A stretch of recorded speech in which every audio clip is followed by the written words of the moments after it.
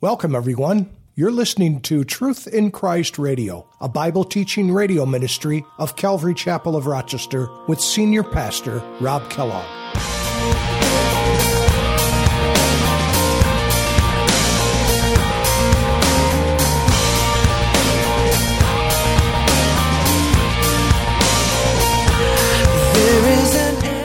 But he tells them, "But whoever desires to be great among you, let him be your servant. And whoever desires to be first among you, let him be your slave.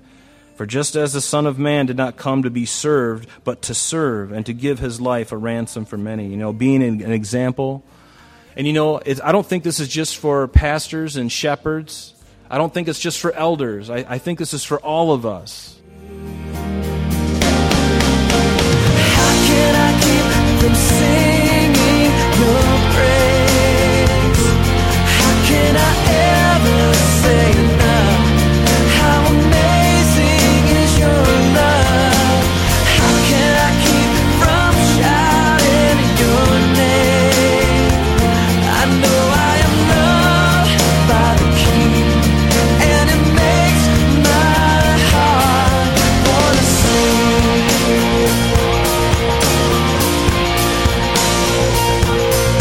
I will lift my eyes in the darkest night, for I know my Savior lives. Welcome to Truth in Christ Radio for today, as Pastor Rob finalizes this section of Peter's explanation of a spiritual shepherd. God's Word teaches us how they should be servants and not to lord over others in the flock belonging to Jesus Christ. Shepherds should not do their job as lords, because the sheep do not belong to them.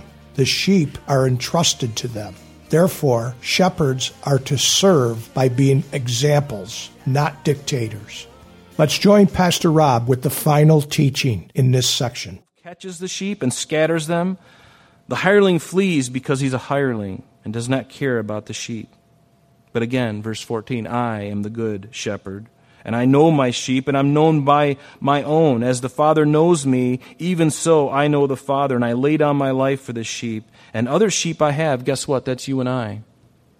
He's speaking to the Jews. He says, other sheep I have. The children of Israel were his sheep, but Jesus said, and other sheep I have, which are not of this fold. Them I must also bring, and they will hear my voice. And there will be one flock and one shepherd. And speaking of the uniting of Jew and Gentile together, and what we know as the body of Christ, the church. That's what's coming. And David, God's going to allow him to shepherd over that. He's going to be an under shepherd over the great shepherd in that millennial reign in Jerusalem. We believe. In that same chapter in John, he says, my sheep hear my voice, and I know them, and they follow me, and I give them eternal life, and they shall never perish. Neither shall anyone snatch them out of my hand. My Father who has given them to me. If God the Father gives them to Jesus, I would say that they're pretty secure in the hand of Christ. If God the Father gives you something, guess what? Is there anybody that's going to take it away from you? Is there any sheep, any one of us that can be taken away out of Jesus' hand? I don't think so. He said, my Father who has given them to me is greater than all, and no one is able to snatch them out of my Father's hand. I and my Father are one. Is your salvation secure this morning? Absolutely. If you've given your heart to Christ, to the great shepherd, there is no one that can take you out of his hand. You may say, well, you don't understand what I've done this week. You don't understand the great sin that I committed last week. You don't understand the things that I did in my youth that were so foul I can't even mention them, for they would defile you just by me telling you. I'll say to you, so what? No matter how great your sin is, Jesus is the great shepherd. And he can forgive you no matter how vile and ugly and twisted and weird and sick, whatever it is that you've ever done. It's nothing. Is there anything that can compare to the blood of Almighty God on the cross? Jesus Christ on the cross? Is there anything that's like, oh, I don't know, that's a pretty severe sin. You stole bubble gum at 7-Eleven when you were little? I don't know if the blood of Christ can cover that. Maybe a white lie, but that's tough. No. There's nothing. There's no murderer. There's no serial killer. There's no rapist. There's no mass murderer that can ever look at Jesus and say, can you forgive me? The answer is going to be, yes, I can, but you need to repent. You need to turn from your sin. So we need to listen for the still small voice of God. You remember when Jesus was resurrected, he told his disciples to meet him in the Galilee. He told them to go before them and meet them. He would meet them in Galilee. And you remember that Peter, after the resurrection, he was so, after the crucifixion, after the resurrection, he became so discouraged. At one point, he looked at his fellow guys and says, you know what? I don't know what's happening. I don't know what God's plan is and all this, but you know what? I'm going fishing. So they do. They go up to Galilee. They start fishing. They catch nothing. Jesus is on the shore in the morning, and he's got coals of fire. He's building a fire. And he calls them to shore after Jesus tells them to cast the net on the other side. What do you mean? We've been fishing all of our life. We know this lake better than you, Lord. Oh? Well, throw your nets on the other side. Oh, okay, we'll throw a net. They catch such a great amount of fish. They bring him to shore. Jesus has this wonderful dialogue with Peter, and I love what he says to him. Jesus, the chief shepherd, looking at Peter, the one who has been disgraced, the one who's feeling pretty horrible about his denial of Christ. So when they had eaten breakfast, Jesus said to Simon Peter, Simon, son of Jonah, do you love me more than these? Perhaps looking at this great draught of fish they just caught as a result of the Lord's leading. Peter said to him, yes, Lord, you know that I love you. And he said, feed my lambs. Feed my lambs. He said to him again, second time, Simon, son of Jonah, do you love me? And he said to him, yes, Lord, you know that I love you. And he said to him, tend my sheep. These are your marching orders, Peter. I know that you're feeling like a failure. I know that you failed. And I know that you feel worthless. And you know what? That's a great prerequisite for serving in the kingdom of God, is feeling worthless and bankrupt. He recommissions him and he says, feed or tend my sheep. And he said to him the third time, Simon, son of Jonah, do you love me? And Peter was grieved because he said to him the third time, do you love me? And he said to him, Lord, you know all things. You know that I love you. And finally Jesus said to him, feed my sheep. Feed my sheep. Just as Peter now has been ministered to by the Lord, now fast forward in time a little bit, now Peter is sharing the same thing with these men that have been dispersed. And now he says to them, shepherd the flock of God which is among you, serving as overseers, not by compulsion, not by force, but willingly, not for dishonest gain, but eagerly, not for the money. If you're in it for the money, you should be doing something else. It's not about money. It's about being faithful to Him. But to shepherd the flock that is among you. Tend to their needs. Don't impose things on them. You know, the needs of this body are different from the needs of other bodies. There are some fellowships where there's a lot of elderly folks. In our church, it's mixed. So would I try to propose young events and things in a church with a bunch of elderly folks? I got to tend and minister to the flock that is among me, among us. That's what the job is. To know them, to get to know them. And as you do, you're able to minister to them in a way that they can receive. If I'm speaking to a really young congregation, I'm going to speak to them a little bit differently than a congregation that's older. You have to think about who it is that's before you. Shepherd the flock that is among you. You remember Paul in the book of Acts as he spoke to those Ephesian elders on the beach in Acts 20. In verse 27, he said to them, Paul, this great shepherd, this under-shepherd, he said to them, I have not shunned to declare to you the whole counsel of God. Therefore take heed to yourselves and to the flock among you which the Holy Spirit has made you overseers. He's made you bishops. He's made you an episcopal. To shepherd the church of God, which He, Jesus, has purchased with His own blood. For I know this, Paul said, that after my departure, they weren't going to see Him after this.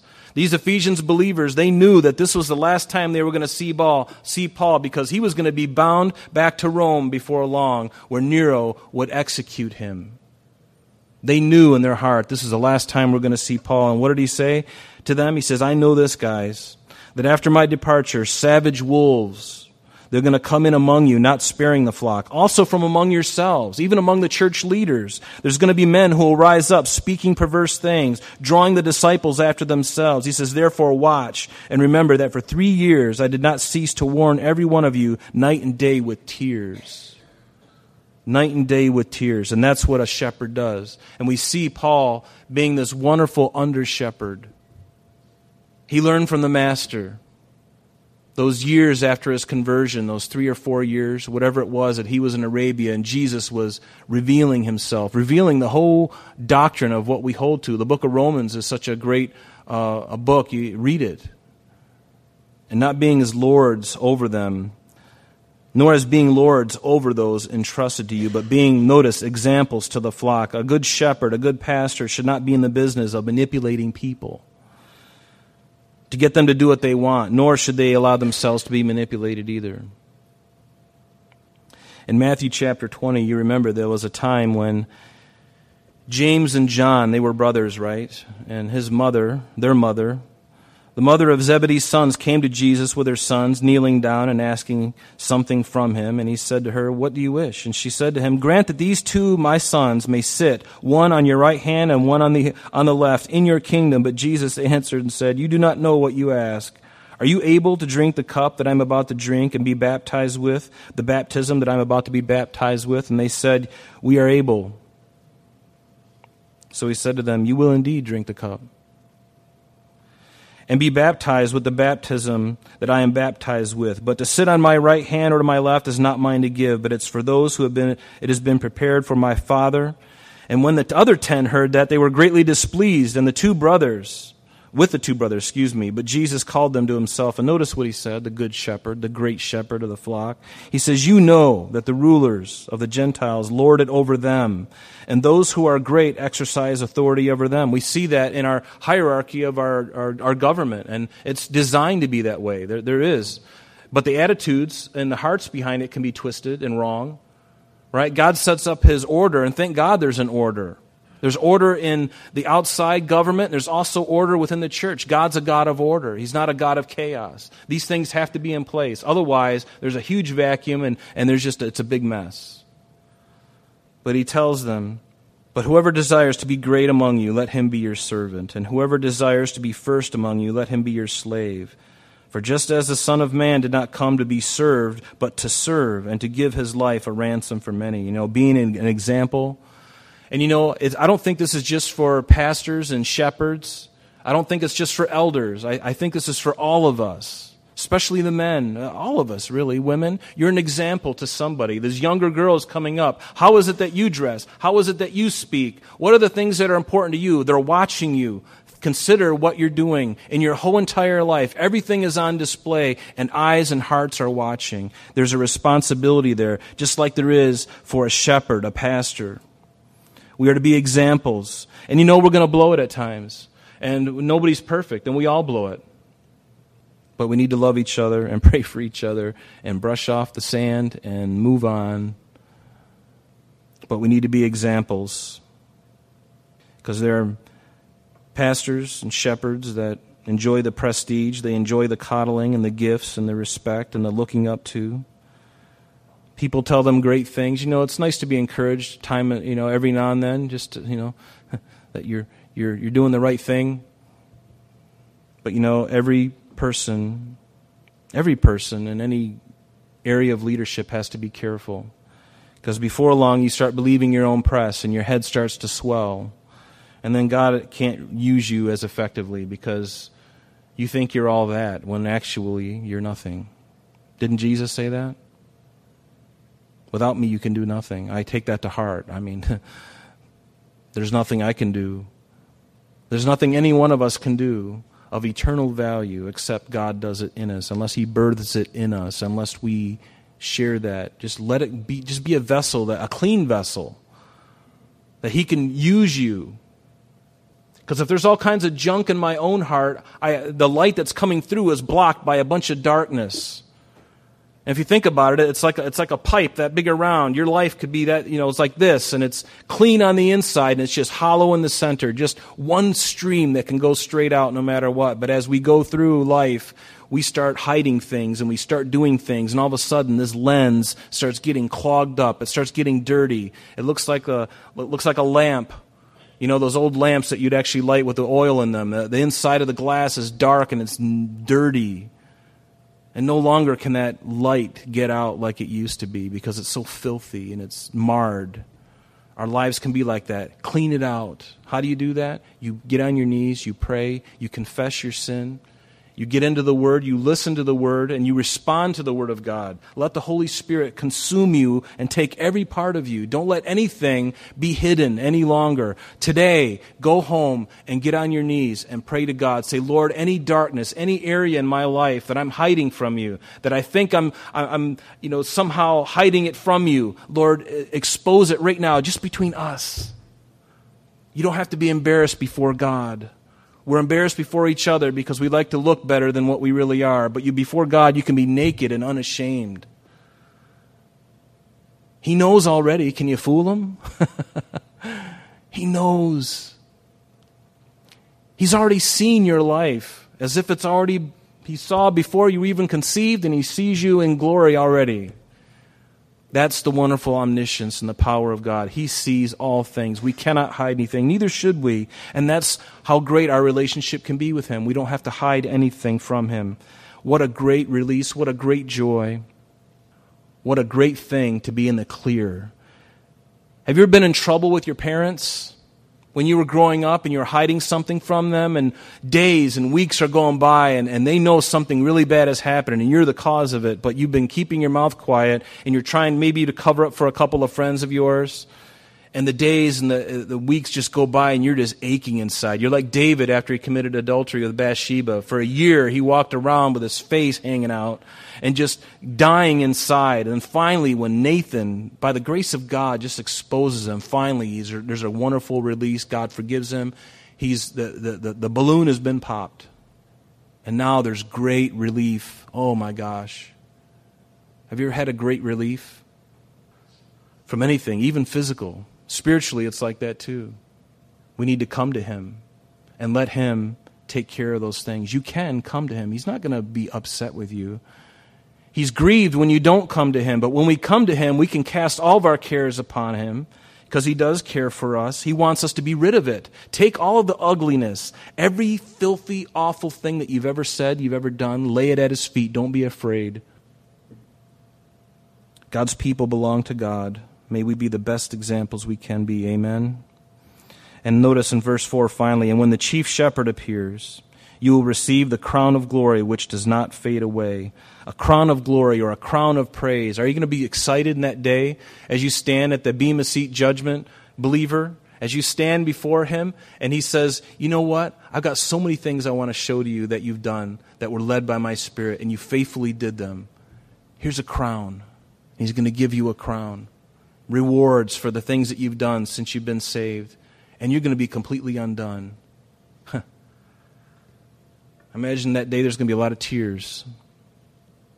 And then all of us, once that we've received those awards or lack of their rewards, those who have received great rewards are going to take those things, even if you've only got one, you're going to throw it at His feet and say, Lord, because of you, all of this has happened. Only because of you, this is possible. Isn't that great? He rewards you for what you let Him do in your life. It's almost unfair. All the crowns belong to Him. He knows that. But He wants to encourage you. Be encouraged today, folks. Be encouraged today that when the chief shepherd appears, we know that when He appears in the rapture, that could happen at any moment now. We're going to see Him, and all of this is going to make sense. It's going to register deep in our hearts. And also, when we are with Him and during the rapture, when the whole earth is undergoing a judgment for 7 years, and then we come back with Him to the Mount of Olives in Jerusalem, at the second coming of Christ to the earth, we will rule and reign with Him forevermore. When the chief shepherd appears, you will receive a crown of glory. Notice, it doesn't fade away. It doesn't need to be polished. You don't need to get out your special formula on the little rag and squirt that little bit of ointment on it and take your silver and that tarnishes and, boy, it looks nasty. And then no, it'll never, ever fade away because it's something that He has done. So, be encouraged. And I want to encourage you this morning, if there's something on your heart, we just looked at the first 4 verses of this, and hopefully the week after next, if I'm able to get out of bed, hopefully, I'm going to purpose with all my heart to be here again. But we'll finish the rest of this chapter the next time we get together. But notice your great shepherd who loves you, who's gone before you, who tends to you, who cares for you. Be encouraged by Him. He does all those things. That list that we read earlier, that's who the great shepherd is, and that's what we are to be. Under shepherds, ministering. And even if you don't have the title of pastor, who cares? Titles mean nothing to God, but the heart matters everything. So men, regardless of what you do, wherever you're working, whatever you do, whatever your title is in the world, you are still, in a sense, you are a shepherd for your family. You're a shepherd for your kids. For those around you, be a shepherd, taking care of them. Got a lot of lessons to learn myself in this area. But be encouraged that there is a great shepherd who does all these things. I want to encourage you, if there's anyone here this morning that you want prayer for, come on up. Pastor David, myself, and the elders, which of them are here. I know Richard is here, and Richard Williams as well. Come on up. We'd love to pray for you. You don't need us, but we'd love to pray for you. And if you haven't received Jesus Christ this morning, please consider coming up and giving your heart to Christ. Rededicating your heart to Christ. If you've been that stray sheep that's left the 99 and has gone off into the hills, done your own thing, tried to get away with it and realized, you know what, I'm more messed up than when I left. I got to come back. My heart is broken. My life is a shambles. My relationships all around me are shambles. Would you come up and receive that grace by God to be reinstated, in a sense, to recommit your heart to Christ, or if you've never given your heart to Christ, to give your heart to Christ today. It's so important, folks. Jesus said you must be born again. It's not even an option. There's no other way. You can search all you want, but in the end, you're going to come back to this one who was pierced on the cross for you and I. Ultimately, you'll come back to Him because He's the only one who said, I will take your sin upon myself. You don't deserve it, but I'm doing this because I love you. Is there anybody else who's been able to do that in your life? Has Buddha done that because he loves you? Has Hare Krishna done that? Has Allah done that because He loves you? Has David Koresh did that because he loves you? Has Joseph Smith done that because he loves you? Has Charles Taze Russell done it because he loves you? Has Jim Jones done that because he loves you? There is no one on the planet who's done that. Only Jesus. Let's stand and pray. Father, we thank you for this time. Lord, I thank you for everyone's patience. Lord, how we pray that, Lord, you, the great shepherd, will get a hold of our life again. And, Lord, that you would lead us into that good pasture. Lord, where we can enjoy fellowship, that we can enjoy the healing, Father. We can enjoy, Lord, just being cared for, Lord, being nurtured, Father. There's so many lessons in here for me and for all of us too, Lord. Make us those shepherds, all of us, especially the men here, Father. And may the ladies be shepherdesses as they look at the younger gals and shepherd them, teach them, lead them in the right way. Be examples, Lord. We thank you for this time. Pray that you be with us, Lord, in Jesus' name. Amen. I'm sorry, that's all the time we have for today. But please join us next time when Pastor Rob continues our study in 1 Peter. Calvary Chapel of Rochester is located at 2503 Browncroft Boulevard, Rochester, New York, 14625.